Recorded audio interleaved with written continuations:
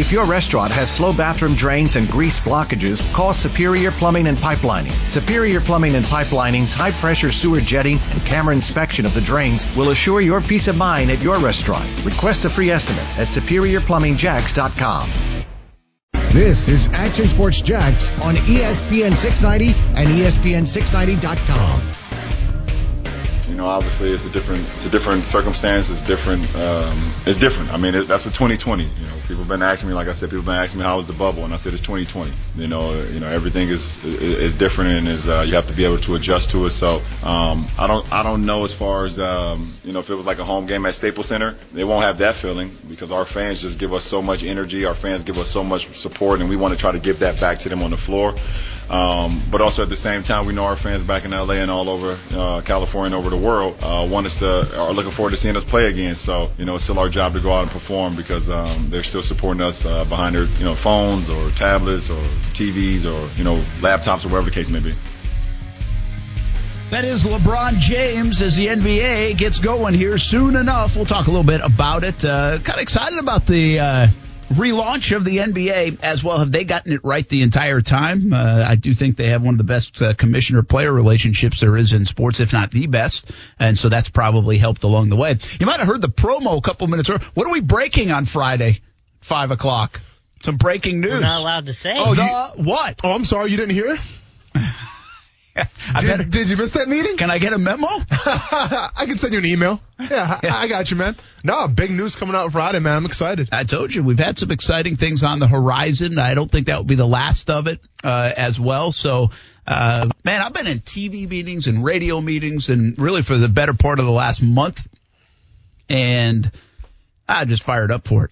It can be not so good, especially during this time, but we've got some good things happening here at ESPN 690. The Action Sports Jax brand in general, here on the radio side and on TV on CBS 47 and Fox 30. Just got out of a TV meeting today. We're full steam ahead. We've slid a lot of the calendar when it comes to our TV shows around the football season, and we do a bunch of them. I like to say we do more local sports programming and TV than any other local affiliate in the country. I'm not sure if that's factual, but I play along with it anyway. So we are sliding a lot of the coverage, but it's not going away. We're going to have a ton of coverage for you all fall long on TV and right here on radio 3 to 6 daily, and some exciting news coming up on Friday as well, and hopefully to a fan base that is hungry for it. Let's just say that. Okay. A fan base of ours, right? Yeah. We were talking about Gardner Minshew. I know that sounds really dramatic, what I said before, but I thought you were going to cry for a second. Yeah. No, I'm kidding. What I said before was he could change the dynamic of the city if he's good. Yeah. And by the way, I mean good, like really good. And that's what you're after as a franchise quarterback. Mm-hmm. And I know what you're saying, and I know what people are saying. They're like, that ain't happening. It's Jacksonville. He's a 6th-round pick. He's undersized. He doesn't have a strong enough arm. All these things. Yeah, I get it.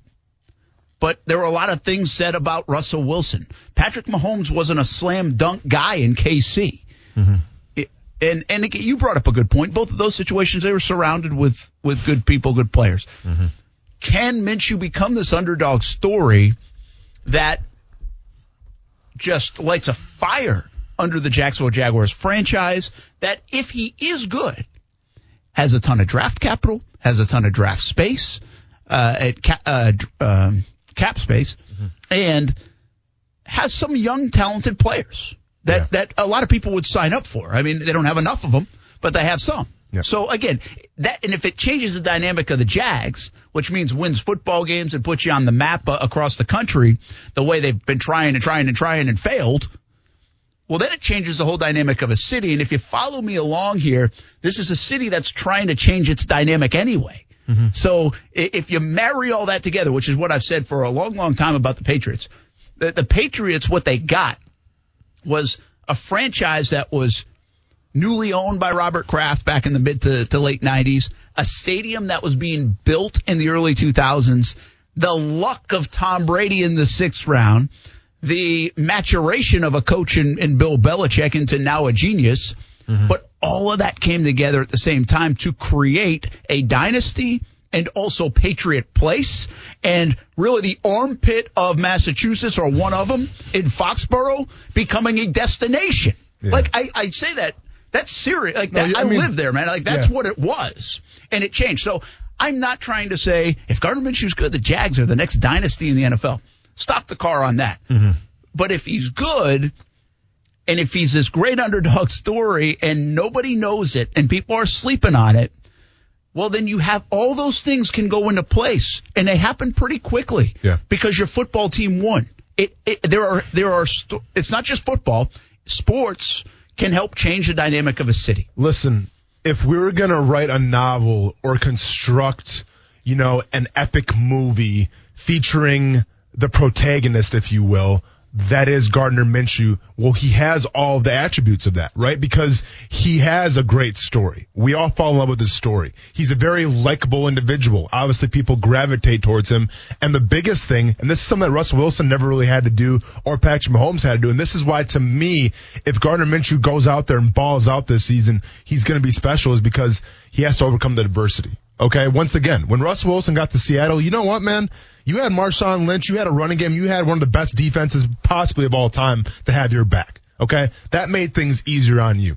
If you're Patrick Mahomes, you have the brain of Andy Reid, you have Travis Kelce, you have Tyreek Hill, you have quite possibly some of the most offensive playmakers, the biggest weapons of all time, at your disposal. So, like, the adversity, of course you still have to go out there and perform, you still have to do your thing, and don't take anything away from those guys for doing that. But my point is, if you look at what Gardner Minshew has right now, in a season where, listen, if they don't win, you can see some giant changes. There's the ultimate adversity, right? And if Gardner Minshew can come through the smoke, come through the fog, and be the better guy than he was last year, well, then he's got all three at his disposal, and then that puts you in the scene of, you know what? This guy is special, and he's going to be special for a long time in the city of Jacksonville. The one thing, again, we're kind of dreaming here a little bit, but again, this is the time to do it. I mean, you got 1 year for this guy. What player is going to change the franchise? What team is going to? We thought 17 we might be on the verge of that. It wasn't. Correct. It was a bad mix. There were bad moves made. And it wasn't. Well, and keep in mind with Bortles, too, like the city of Jacksonville loved Bortles. Absolutely. Just never got to the level he needed to get to. He was a favorite son for a while. You asked what if Bortles was good. I don't even know if Bortles had to be great. I think this place loved Bortles if he could have played above average football. And you might have won a lot more games, and it really changed the dynamic given that defense and other things. Mm-hmm. It was too much of a tug of war with him playing good enough football.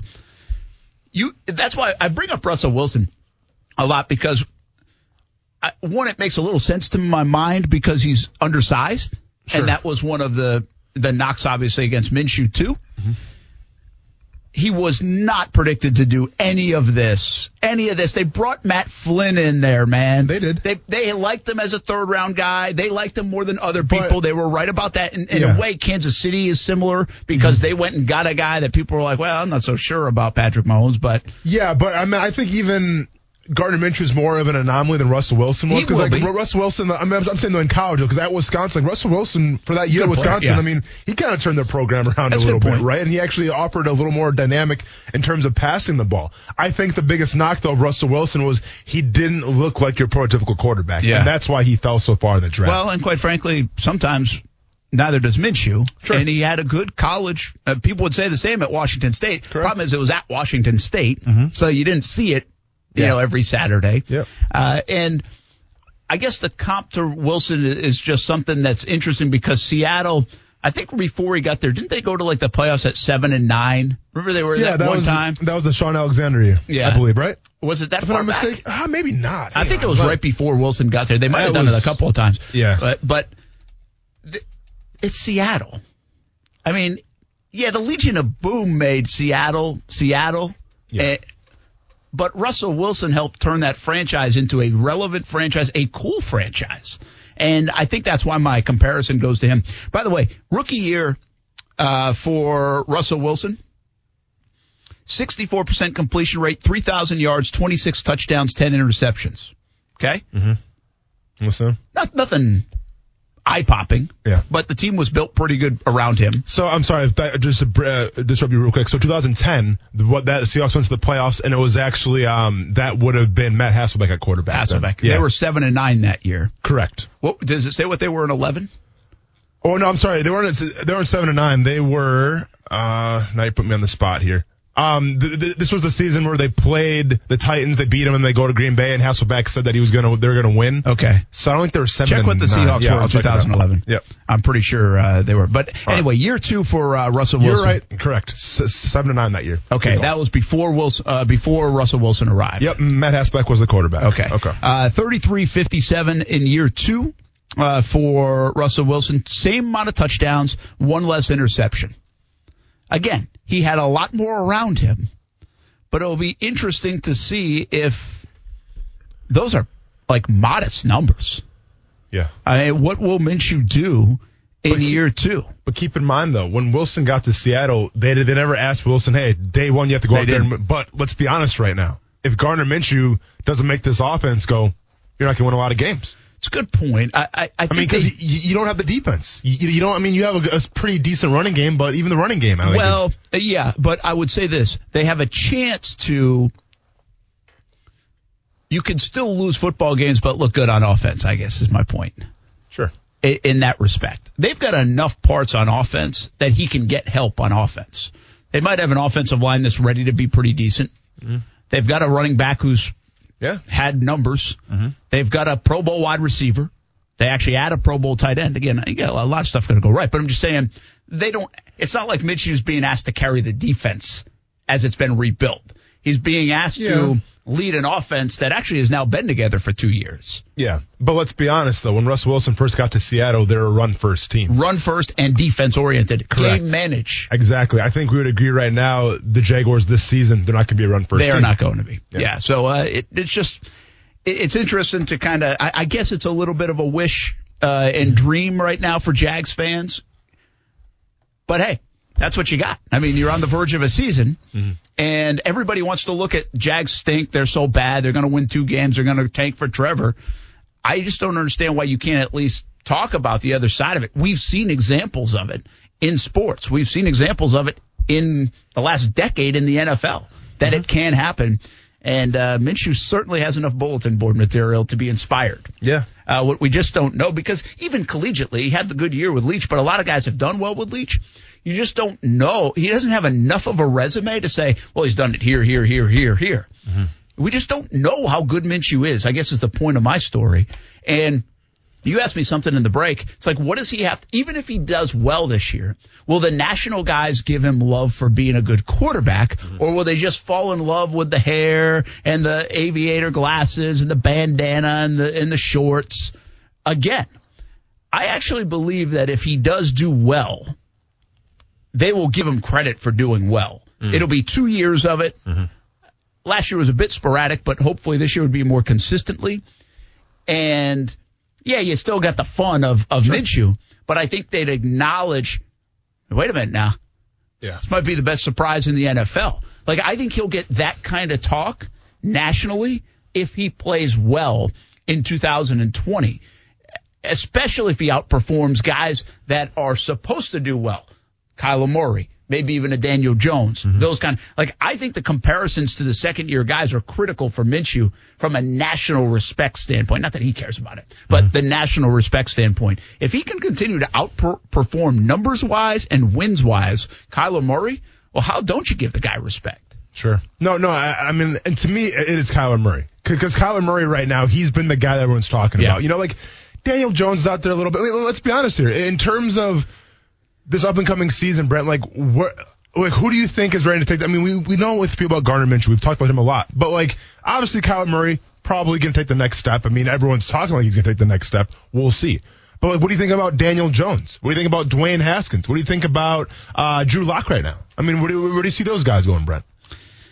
Well, you know me. I think Daniel Jones is going to be a pretty good quarterback in the league. I think he could be the best of the bunch, right? Quite frankly. Yep. I have not seen enough of Drew Lock. I understand he's surrounded by, they've put some stuff around him. Sure. A 4-game sample isn't enough for me to even have a really good educated decision. And quite frankly, Elway's been miserable at the quarterback spot other than Peyton. He hasn't been good at it. Yeah. I think Murray's overhyped. I believe that. I think Haskins is pie in the sky.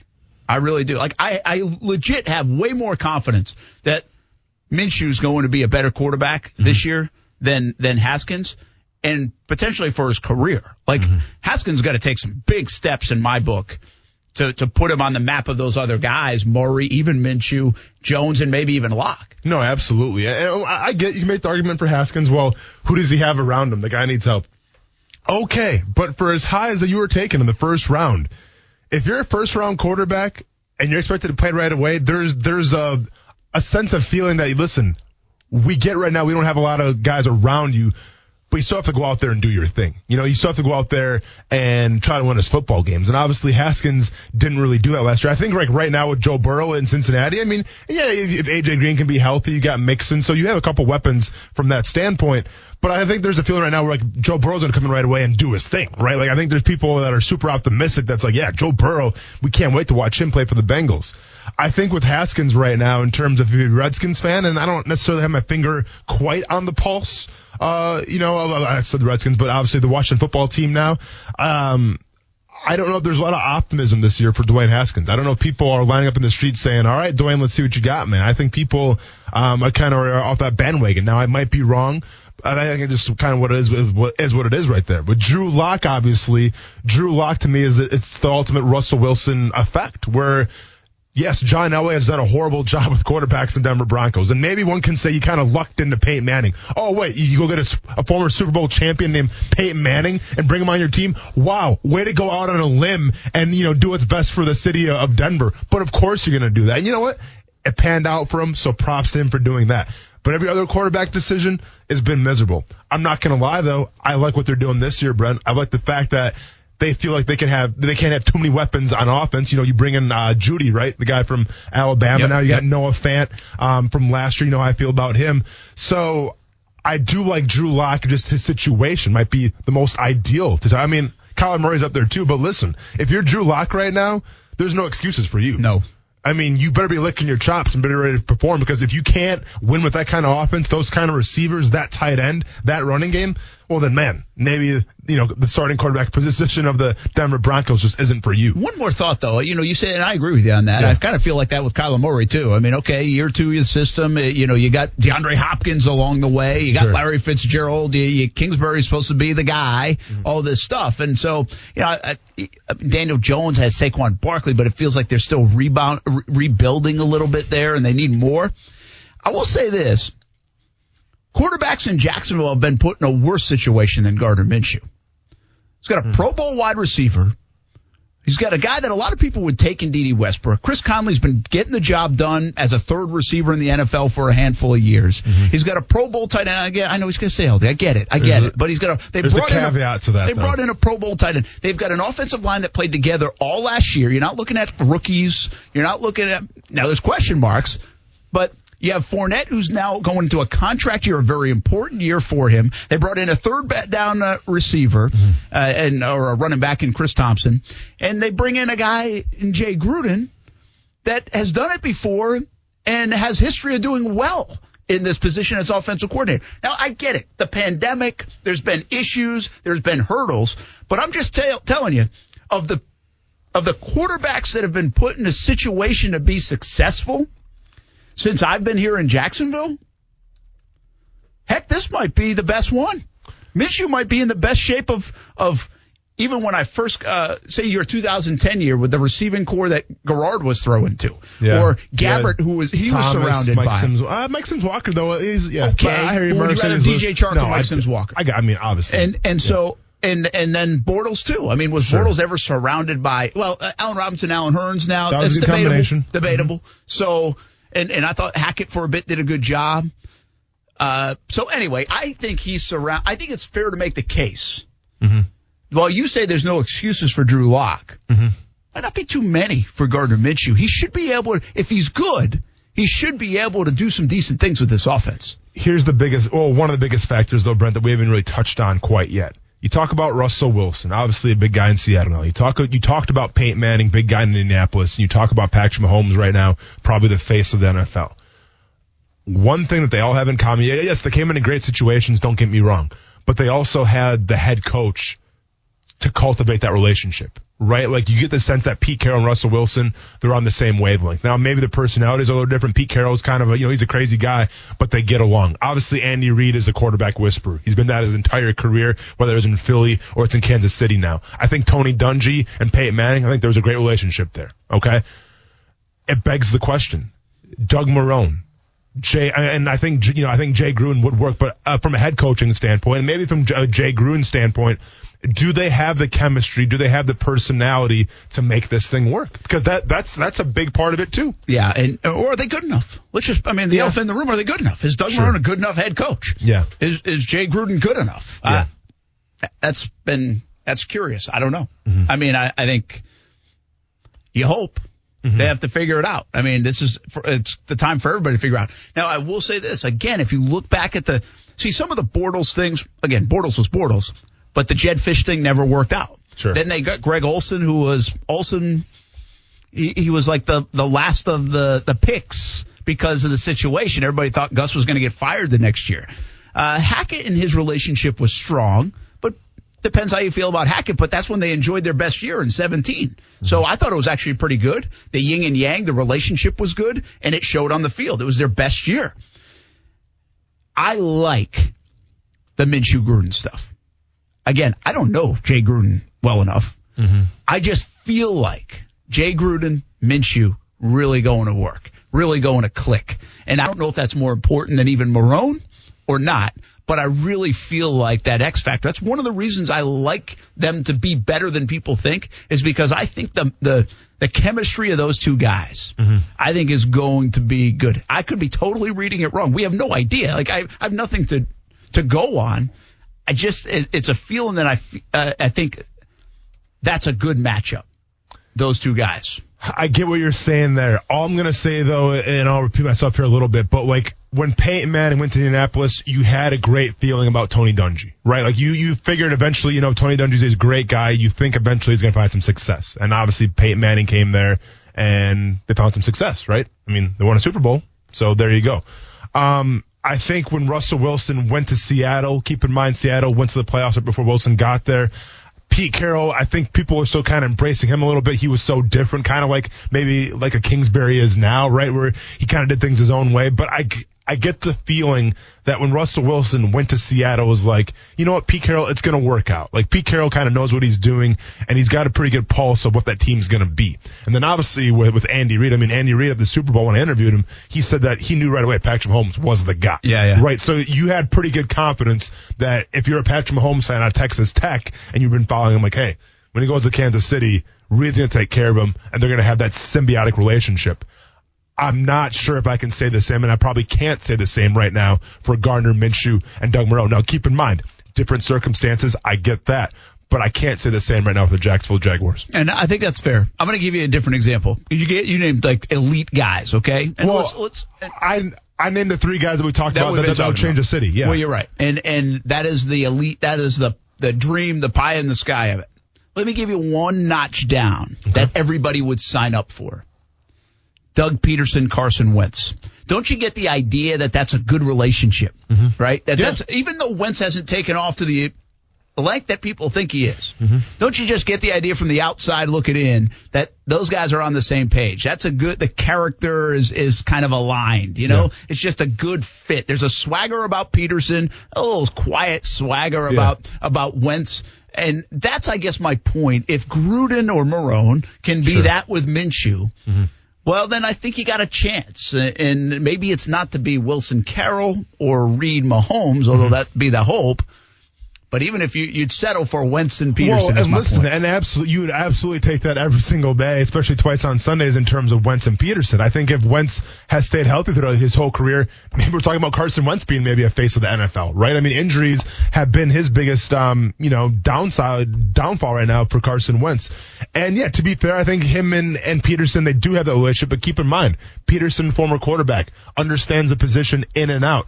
Doug Peterson comes from an Andy Reid philosophy, right? Spent some time with Andy Reid. He knows how to deal with the quarterback. So I agree with you here, and I think any Jaguars fan would take that Doug Peterson, Carson Wentz relationship a la Doug Marrone or Jay Gruden, Gardner Minshew. Well, it's a lot of Minshew talk. Finally, we get some Minshew. We hadn't been a while, man. Yeah. Been a while. Been a little bit. How excited are you today? I'm pretty fired up. Yeah, I did not plan on going from Patrick Mahomes to Peyton Manning, Russell Wilson, LeBron James, Derek Jeter to Minshew. Yeah. And we got there. But here we are. 10 degrees of Gardner Minshew. Minshew, by the way, will speak to the media early next week. Doug Marrone will speak to the media tomorrow. We'll get a chance to talk to some of the rookies. So it's happening. Yeah. We don't see him on the field, but it's happening. Something else is happening. Players are opting out the NFL. And when we come back on Action Sports Jax on ESPN 690, one player has just decided to opt out of college football. Who is it? For what program? And are there more to come? The latest list of opt-outs coming up next. We're all in on Action Sports Jax on ESPN 690. I hate to make determinations on that because there are people who are involved with the teams who are putting a lot of work and a lot of consideration in. It might be that they have to go in a bubble, but I think they're conscientious enough and want to protect their players and protect the personnel that they will do the right thing. Dr. Anthony Fauci talking, I think that was on Good Morning America, I think it was, about potential bubble in other sports. You know, the bubble life has been good. NBA, NHL, MLS, they had some early problems, but they're fine. Who am I missing? I think there's one more. I don't know who else. Maybe not. I mean, to the NBA or to the NBA stand of it, they just announced that they had 0 positive tests today. Well, that's what I said. NBA, NHL, 0. MLB obviously is traveling. Football and college football are trying to figure it out. Now, what the NFL is basically saying, and what college football will say, is we're building our own bubbles, but you still travel. And so how much does the travel impact? I will say this, golf, not a contact sport, of course. Mm-hmm. They've traveled around, and they've had some tests, but not a rampant run, kind of like the Marlins had. Mm-hmm. The Marlins, the more and more you look at it, if you read the reports and you believe the reports and all those things are true, was just bad decision-making. It's like if you're going to buy into the bubble, if you're going to sign up for this, you got to be all in. You can't be going out. Because you might have it, and you might not know it, and before you know it, you've given it to everybody in the clubhouse. Exactly. Even if you wore a mask going into the building. Yeah. So, basically, the Marlins screwed it up, is what it sounds like, you know. But I thought about this. Could we thank the Marlins in the long run? Okay, go on. And what I mean by that is, did the Marlins help raise the red flag? Okay. For other Major League Baseball teams that were in the bubble and be like, shoot, man, if we're going to do this, we better be on our P's and Q's. Did they open the eyes of some in college football, in the NFL, that maybe there's a tweak here or there, maybe it doesn't even make it public, that allows for things to go more smooth for those sports in the fall? Meaning the lessons learned from the Miami Marlins over the last week, if they really are lessons learned that can be learned, did they help save sports in 2020 in the oddest of ways? A la kind of like a Rudy Gobert, where he was kind of the first, and all of a sudden people started following suit. I see what you're saying there, and listen, I mean, let's get into the quick ego and let's get into the mindset of professional athletes, right? Where you don't have to be a scientist. You don't even really have to be the person of highest intelligence to realize, like, listen, if you stay out of the public and if you stay at your own devices and quarantine yourself and things like that, you're probably not going to come down with COVID-19. Like, there's a reason why there's countries right now in Europe that have been in lockdown for a couple months that are completely fine now. Right? And we have our country where it's like, you know what? We have some hot spots everywhere, kind of sprinkled around and everything like that, and people are still getting it. Well, because people are going out. And then that's the way it works. And players should have known that by now. But if this is what it takes, if you literally need the optics of a whole team essentially coming down with COVID-19 like the Miami Marlins to make you realize, you know what? Let's not go out to that club. Let's not go get those hot wings at that strip club or the gentleman's club, let's call it today, because you know what? There's a risk of getting sick. Then let's not go out then. If this is what it takes, then so be it. It wasn't for nothing. But to me, come on, man. We're not talking about high school kids here. We're not talking about college kids. We're talking about grown individuals. Like, you should know better already. Yeah, you should, but this is unprecedented times, and we all fall into that trap. Listen, we can all sit here and say, I told you not to do that. Yeah. Listen, people do things, okay? And to have 100% compliance is foolish to think of. It's impossible to ask. So I just wonder, because, like, let's just say the Marlins had 4 guys. I think coming out of the weekend, it was 4 people test positive. That was the word. And they ended up playing that game. Remember? Yep. People are like, well, maybe they shouldn't even have played. Well, if they just had 4, would it have alerted us to this point? Would they have canceled the game? Would the Nationals have said, we ain't going down there? Would the Phillies have now said, we ain't playing until Saturday? Would they have re-ramped the schedule for the Yankees and the Orioles? My guess is no. Because some people said, 4 people, that's an outbreak. Like, it might be a technical term and a clinical term that's an outbreak, but if 4 people have something, I don't look at it as an outbreak. Yeah. Like, I don't. I mean, again, I'm probably wrong, but I don't look at it as an outbreak. It's still going to raise suspicion, though. 18 people? Yeah. Well, now that catches my attention. This is full-on World War Z type of movie style where it's like, shut them down. That catches my attention. Yeah. And so they caught the attention of the sports world. You know, people were doing articles asking NFL teams about it. They're asking colleges about it. What do you think about when the college football? What are you going to do? High schools are now taking, wait a minute. No. Everybody looked at the Miami Marlins and said, first of all, can we do this? Mm-hmm. And secondly, what do we have to do to avoid that? Mm-hmm. And I'm just saying it's an interesting dynamic because it looks like a lot of MLB teams are following all the protocols, are testing negative. And so if that continues, maybe the MLB model isn't as wrong as it looked like on Monday. Yeah. Maybe it was just an outlier of the Marlins kind of going outside their own little bubble and doing something they shouldn't have done. No, I agree. And listen, in a perfect world, you like to think professional athletes can be smart enough to think, you know what, let's not go out. Let's not fly to Atlanta. Let's not go out because COVID-19 is prevalent and we don't want to get it.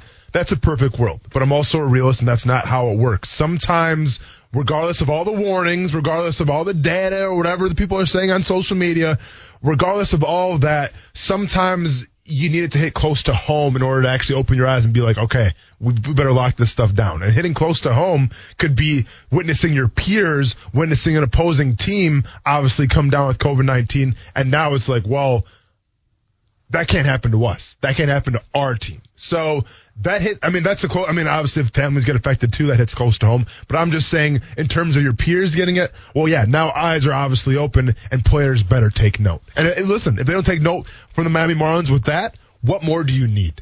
Okay? And like, if literally you're a baseball team right now and you're on the road and you look what happened to the Miami Marlins and you go, you know what, that's not going to happen to us though. We're in a different city. It's going to be all good. Man, if you have that kind of mentality, then maybe we shouldn't be playing professional sports in the first place. Breaking news out of the ACC. The schedule is out. The model is out. Let's get it. In college football. Everybody be cool. Let's go. What do we got, Brent? I'm trying to decipher it.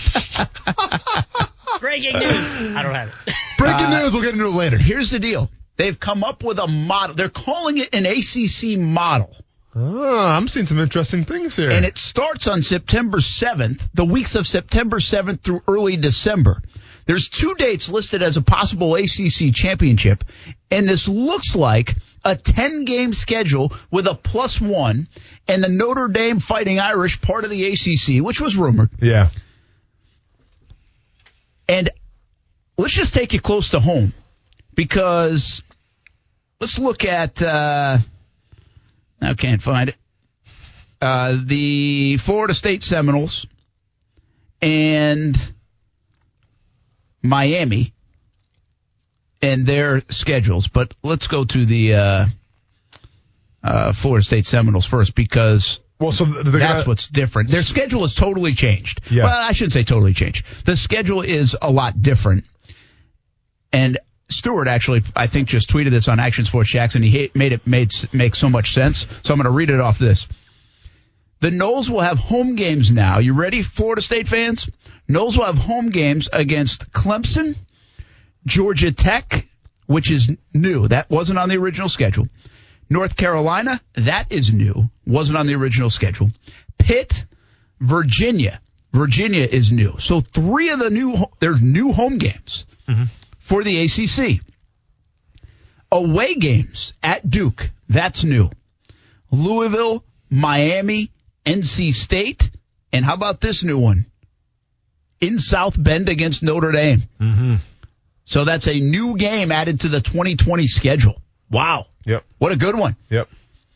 So, and keep in mind, so they're still playing one non-conference game as well. And it's a 10+1, and you'd assume the one is against the Gators, right? In terms of traveling and everything. Yeah. Well, and the idea was to keep the rivalries intact.